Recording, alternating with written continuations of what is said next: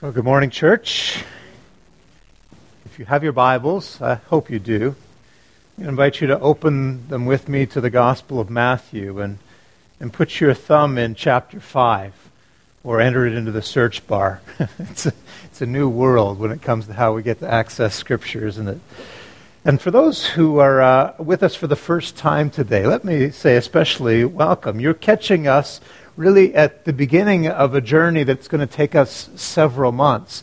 You'll see the outline of a sermon series. We've titled it The Greatest Sermon Ever, and that's presumptuous, except that I'm not talking about mine. I'm talking about the one that Jesus gave, the one that's known historically and traditionally as the Sermon on the Mount. And when we launched the series a couple of weeks ago, we did just a general orientation to the whole thing, but this week is really the launching off point. We're starting in today, so you picked a great day to be here as we begin the journey.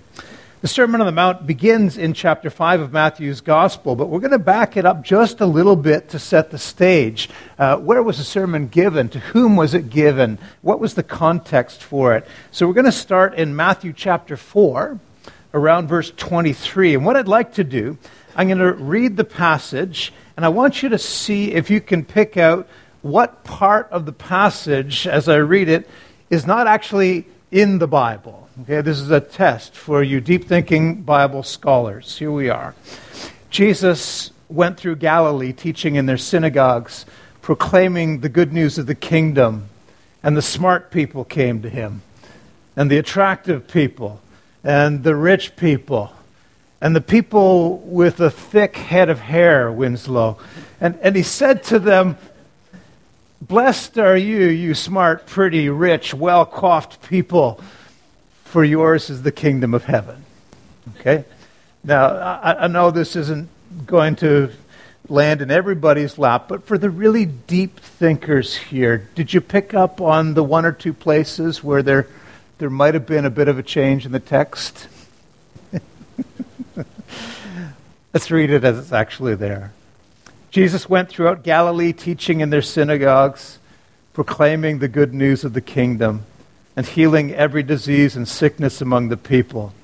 And news about him spread all over Syria, and people brought to him all who were ill with various diseases, those suffering severe pain, the demon-possessed, those having seizures, and the paralyzed, and he healed them. And large crowds from Galilee and the Decapolis and Jerusalem and Judea and the region across from the Jordan followed him. And now when Jesus saw the crowds, he went up on a mountainside and sat down, and his disciples came to him, and he began to teach. Let's pause there for just a minute. When he saw the crowds, can you imagine the crowds? Can you picture them? Who's there in the crowds? There's a number of descriptions for them, but you get a sense of the flavor for the crowd. These are needy people. These are hurting people. These are people who don't smell good. They don't behave well. Demon-possessed. Not normally noted for their good behavior, this crowd. Charismatics know that, I suppose, but we're Baptists. You might not know that. It's just the truth about them. In these crowds, people are having grand mal seizures while Jesus is speaking. Lepers are there, people whom nobody would touch. People who drink too much, people who can't hold on to a job, people who can't fix their lives, people who have no money for medicine, people who are there on the edge, people who have no hope.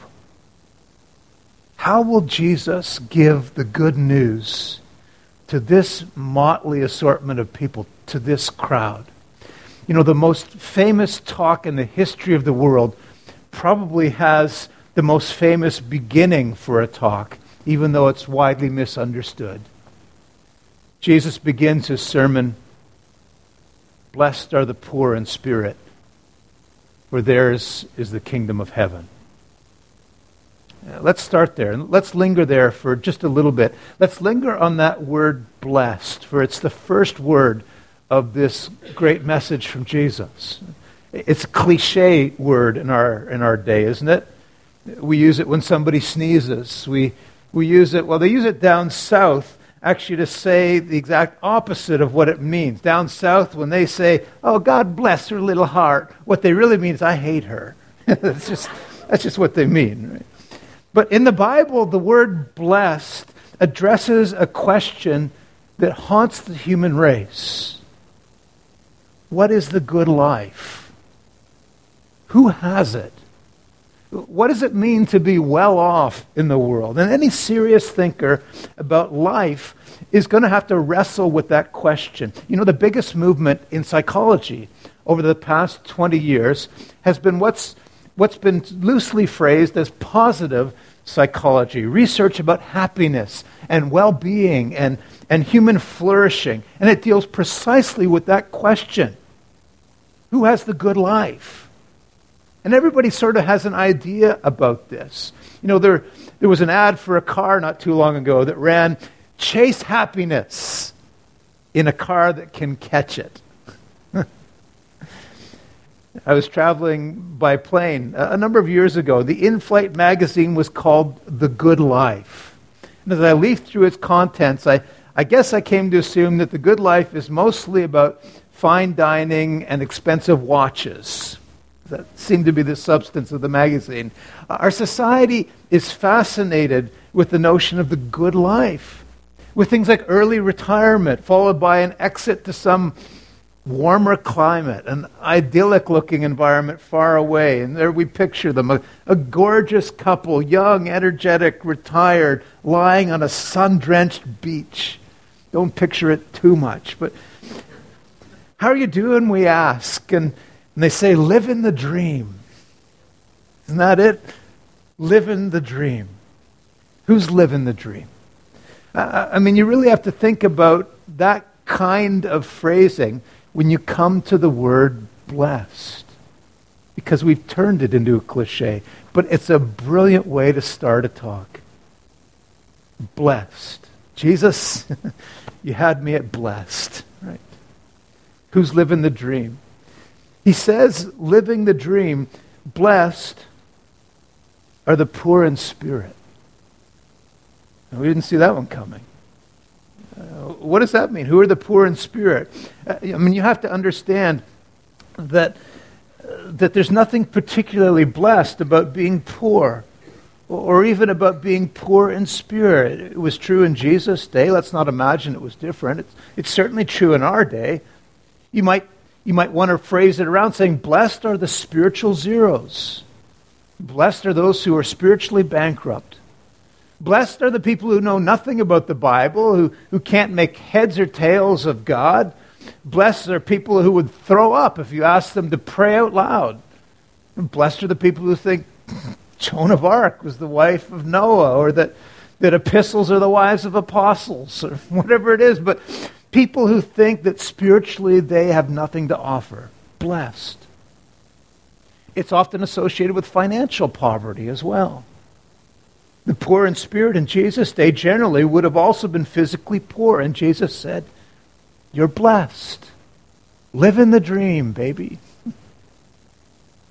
And it's not because they're poor. It's not because they're poor in spirit.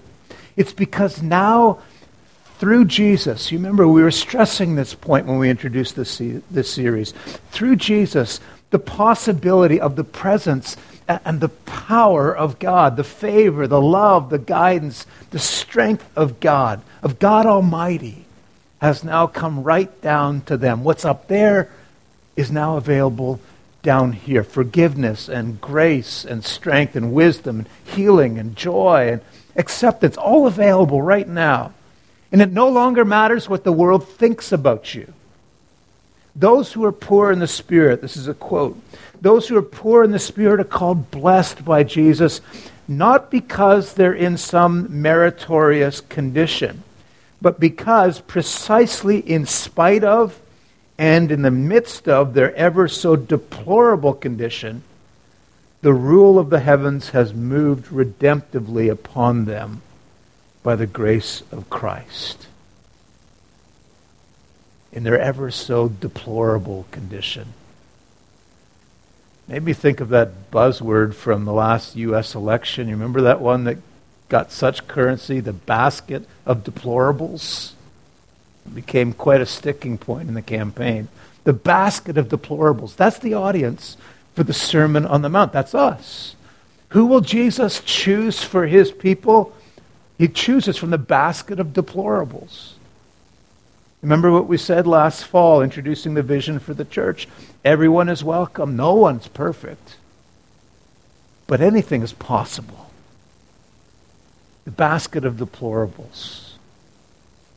And what Jesus is really doing in the Sermon on the Mount, in the beginning section that sometimes you've heard called the Beatitudes, another word for blessed, is he's contrasting his Beatitudes against what the world says about the good life and who's eligible. Who does the world, apart from God, say is living the dream? Human culture, apart from God, always has its own list of who's blessed, who's living the dream. And so we might write our own list of Beatitudes for the GTA. It'd be kind of fun, actually. You could do it over coffee after the service. Blessed are the talented. Blessed are the CEOs and the VIPs. Blessed are the MBAs and the PhD. Blessed are the slender. Blessed are those who went to prestigious schools. Blessed are those who hustle. I read about this one last week. It was a blog post from one of the car ride companies. I won't name them, but there's only two. Praising one of their drivers who went into labor and kept picking up fares on her way to the hospital to give birth. That's life. Is that the good life? Blessed are those who pick up fares when they're going to the hospital to deliver. Blessed are the LinkedIn and the Twitter followed and the Facebook fascinated. And then you think about all the people who aren't on that list. And the message that they receive is, I'm not eligible for the good life. And Jesus comes to say, no, the world has it wrong. That's why the Sermon on the Mount is so often referred to as a declaration of the upside-down kingdom, of the values of the world flipped on their ear. It looks upside down. Really, what Jesus is doing is setting things that were already inverted right side up. Everybody has to ask the question of life sometime. What am I searching for? What will I spend my life in pursuit of? Who's well off? Who's blessed? Who's living the dream? And Jesus has this one resplendent answer to the question. Blessed is anyone who is fully alive in the kingdom of God. Blessed is anyone who's daily interacting with God in God's great venture of bringing what's up there down here. Blessed is anyone who's surrendered the burden of ego. Blessed is anyone who no longer has to carry the weight of the world on their shoulders. Blessed are those who can even for a moment be truly grateful. Blessed is anyone who finds their safety net not in the illusion of avoiding danger because they have so much money or so many connections or so much power, but in the reality that even in the face of danger, nothing can separate us from the love of God. Blessed is anyone who has put God in charge of their lives. To be in the kingdom means to be blessed no matter what else may happen. It means your future is secured. It means your present is redeemed. What Jesus is really saying in these Beatitudes, these words of blessing, is that even the people regarded as the most deprived, as the most insignificant in the world, can now be blessed by living in the kingdom of God. Blessed are the poor in spirit. You still have your thumb in your Bibles? Let's read on a little bit. I'm just going to hit some of the highlights, but I hope as you're glancing through that opening section of Matthew, you'll fill in the gaps. Blessed are those who mourn. Who's that? Anyone whose spouse has deserted them? Blessed are those who've lost their jobs. Maybe it was even their own fault. Blessed are you who consider yourself a failure as a parent. Blessed are you who wanted desperately to be a parent but cannot be. Blessed are the chronically depressed. Blessed are the clinically anxious. Why? Because mourning and anxiety are good things? No, because to you Jesus comes along and says, you too, come be part of what God is doing in the world. Come into my kingdom and I'll be with you and you'll never be alone. You have a future. You may feel like you're at the end of your rope, but you're not at the end of mine. And so it goes in the Beatitudes. Blessed are the meek. Now understand that nobody in the world apart from God has ever put meek people on the fast track to the good life. No company that I'm aware of has a sign up on their walls that says the meek employee of the month. Right? Nobody puts meekness on their Match.com profile. I guess we should say Christian Mingle, shouldn't we, Angie? The Christian Mingle profile. Hey, want a bargain in the dating world? I'm meek. It's a saying, blessed are the charisma challenge. Blessed are the bad self-promoters, for you will inherit the earth as what's up here comes down here. And so it goes through the list. None of the conditions that are listed there in the Beatitudes are thought of in our world as tickets to the good life. And that's probably why Jesus mentions them. Blessed are the persecuted. Looking ahead to verse 10. The idea of the Beatitudes is that there is no condition that excludes blessedness now that Jesus is part of the equation. And now in the community that Jesus has formed in the church, rule number one in the Jesus community is no more pretending. We come to God as we are, and we come to each other to be loved and to be healed. Again, everybody's welcome. Nobody's perfect. Anything's possible.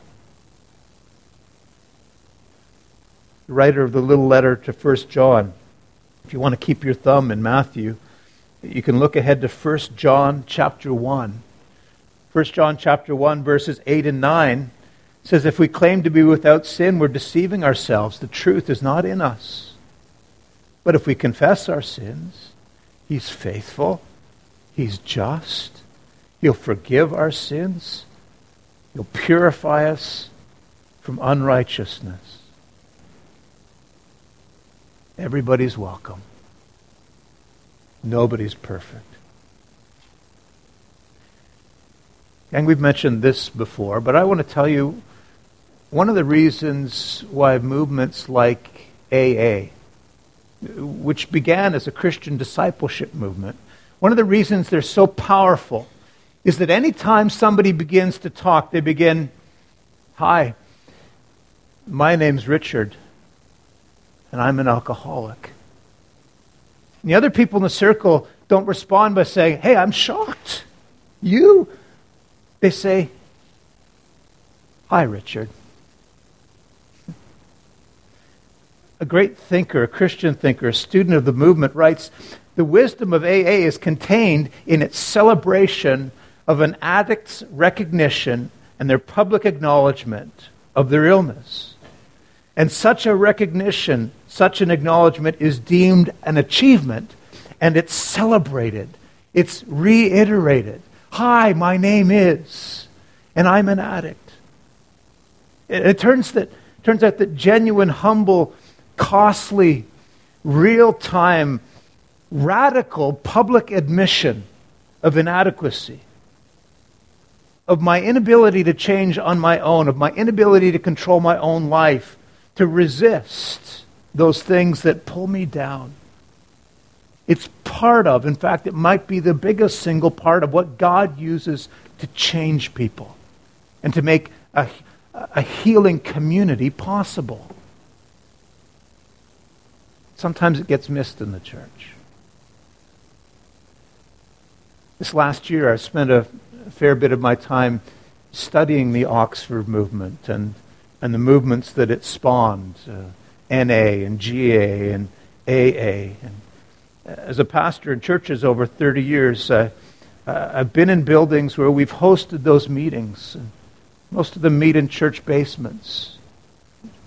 One of the sayings that has always haunted me, if you have a chance to listen in on some of those meetings, you're likely to hear this phrase: when you come to the church, you can come downstairs and be changed, or you can go upstairs, but you'll stay the same. I don't know that that's always true. I hope it's not. But the idea was this, that downstairs there's no pretending. The downstairs people realize that their life is a train wreck without God. The downstairs they've learned that everybody is still blessed even in the catastrophic circumstances of life. Blessed are the poor in spirit. Blessed are those who mourn. Blessed are the obsessive compulsives who right now are saying, "Dear God, get that man a watch. He's going on and on and on." But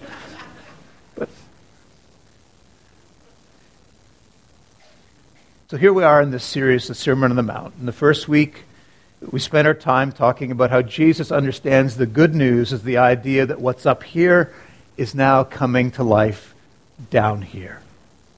This week, the good news, I hope it's good news, is that we're going to do our very best to bring what's often been going on down there in church basements up here. Discipleship, for it to be real and life-changing, needs to be just as raw as one of those meetings that's happening in basements all over the city. And I know that frightens some of you. Frightens me. But here's the deal. As we launch into a new year that has as its primary, as its first statement in its new strategic vision, that the power of Jesus is unleashed through authentic discipleship, it's going to have to mean a commitment among God's people to live life without pretending. Not easy, is it? I so often pretend to be nicer than I really am. Can I say that, Rochelle? I pretend to be modest. When at my best, I'm just a recovering praiseaholic like everybody else, looking for my next binge of affirmation. I pretend to be brave. I'm a coward. I can get prickly. I withdraw. I envy. I covet other people's gifts and their successes. I mean, thank God I've never had any issues with sexuality or lust. No, that's a lie. You see, there are churches where nobody has sinned for 20 years. And they're dying. What kills the church is not sin. What kills the church is pretending there is no sin. Show me a church that's learned to be open about their secrets, and I'll show you a place where lives are really changing. And as we launch into not just a new sermon series, but a new season in the life of the church, and a new understanding about discipleship, it's going to mean practicing together a new way of celebrating our own inadequacy. I realize that throughout churches and throughout much of history, this has also involved a confession of sin. But so often, even in churches when they do it, it doesn't strike us the same way as a word like alcoholic does. We use the cleaned up little words, like, I want to confess that I haven't always honored God in my thoughts. My life of the mind is not as pure. That's not the same as saying, I spent 3 hours on Saturday night surfing YouPorn. Couldn't wake up in time for church on Sunday morning. It's a different thing, isn't it? No pretending here. Can we be a church that's open about the things for which Jesus came and died? Because we really believe that when up there comes down here, that there is blessing. Blessed are the poor in spirit, blessed are those who mourn. One of the things that happens in Jesus' community is it changes not just the way we see ourselves, but the way we get to see other people, because we're entering into this inverted, upside-down kingdom. And this is also what Jesus is doing in the Beatitudes. He's teaching people how he sees them. So when Paul comes to understand this, this is how he describes it. 2 Corinthians 5, verse 16. He says, from now on, we regard no one with a worldly point of view. We're going to see them the way God sees them. The old translation of that, some of you may have heard it or learned it in King James translation. It says, we regard no one according to the flesh. What is that? That's just a system of evaluation that we tend to use. What do they own? How do they look? Where do they live? What do they know?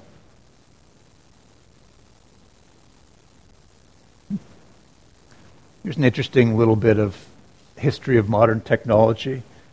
Some of you may know this. In the year 2000, a couple of Silicon Valley engineers got into an argument about the attractiveness of a woman that they both kind of liked.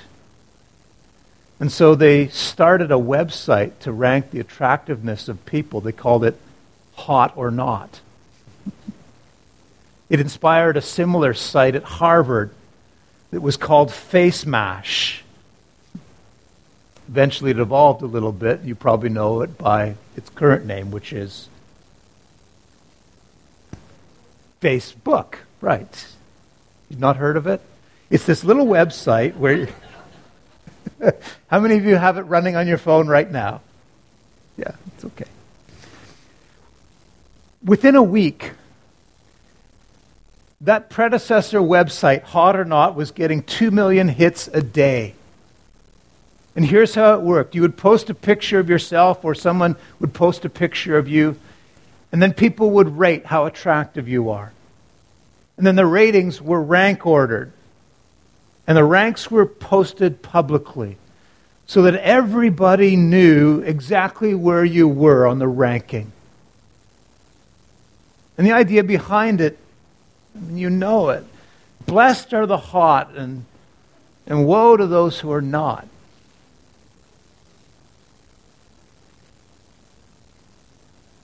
And I became one of the basket of deplorables entering into the community of Jesus. One of the things I give up is my captivity to that way of thinking, to the kingdom of the flesh, the kingdom of the self, the kingdom of the world. And I ask God to retrain my eyes so that when I see people, I can see what He sees. I can see children of God. I can see Jesus' cross-embracing love wrapped around them. A friend of mine says if you were to look at ads today, they'll tell you who the unblessed are. The fat, the misshapen, the bald, the wrinkled, the ugly, the awkward, the uneducated. All those conditions are associated in our day with unconditional personal condemnation. People feel it deeply. And even though at some level maybe they understand that it's silly to be worried so much about their bodies, and we could say to them, how silly you are. But that doesn't bring God's good news into their lives.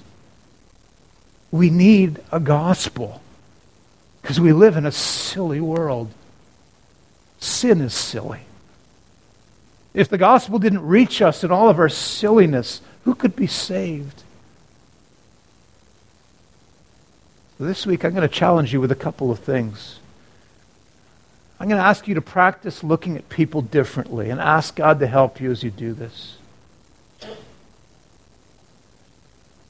I was at Home Depot over the holidays. No, that's a lie. I'm at Home Depot all the time. Yeah. But This event happened at Home Depot over the holidays. There was somebody there, a clerk, a young woman who was there welcoming people at the door. She had a skin condition, quite a severe one, that had permanently disfigured her face. Purple blemishes and nodules and so on. And at first I felt so awkward that I turned away. Then I thought, well, what if that were my daughter? How would I want people to relate to her? And so we had a little bit of a conversation. All I can tell you is this: I was just so humbled by her spirit, her gregarious warmth. She's a greeter who really was a greeter. By her mind. I asked a question about electrical supply that I thought there was no way in the world she would know the answer to. She knew the answer and more. This week, look past the skin. Look past the resume, past the clothes, past the flesh. Ask God to help you see what He sees in people. Jesus goes even further in turning things upside down. He brings the possibility that there is blessing even in the lives of addicts, of the brutal, of the boastful, of the bigots. No wonder it was said of Jesus, this man is a friend of sinners. He even shares a table with them.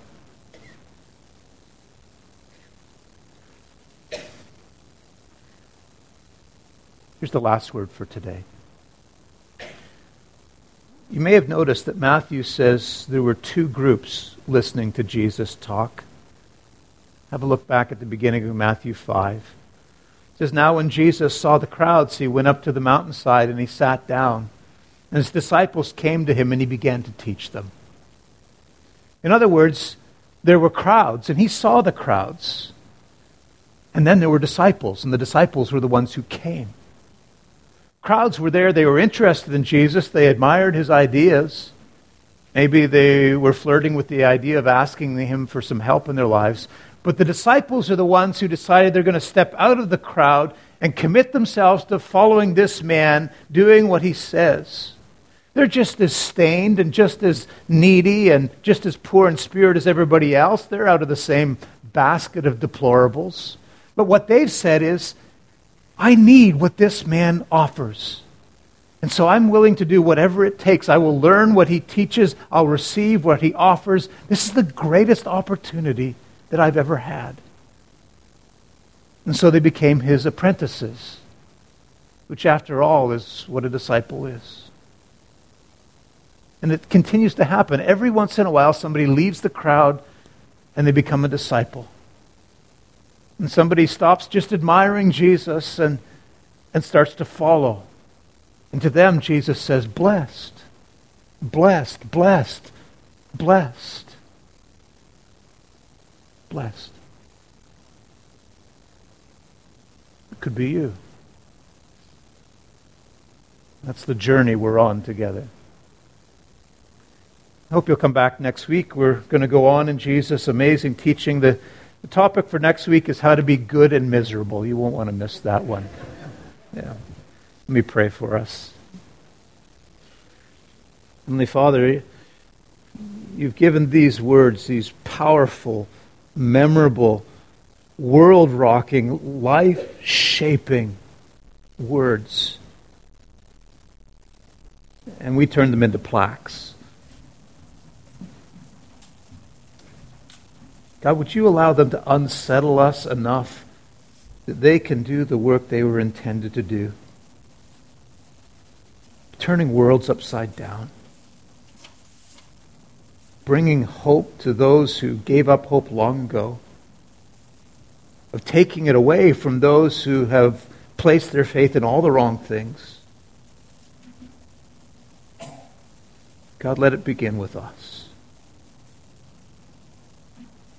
Give us eyes to see our lives the way you see them. And then christen our eyes so that we can see others the way Jesus saw them. Let your kingdom come. Let your will be done on earth as it is in heaven. Amen.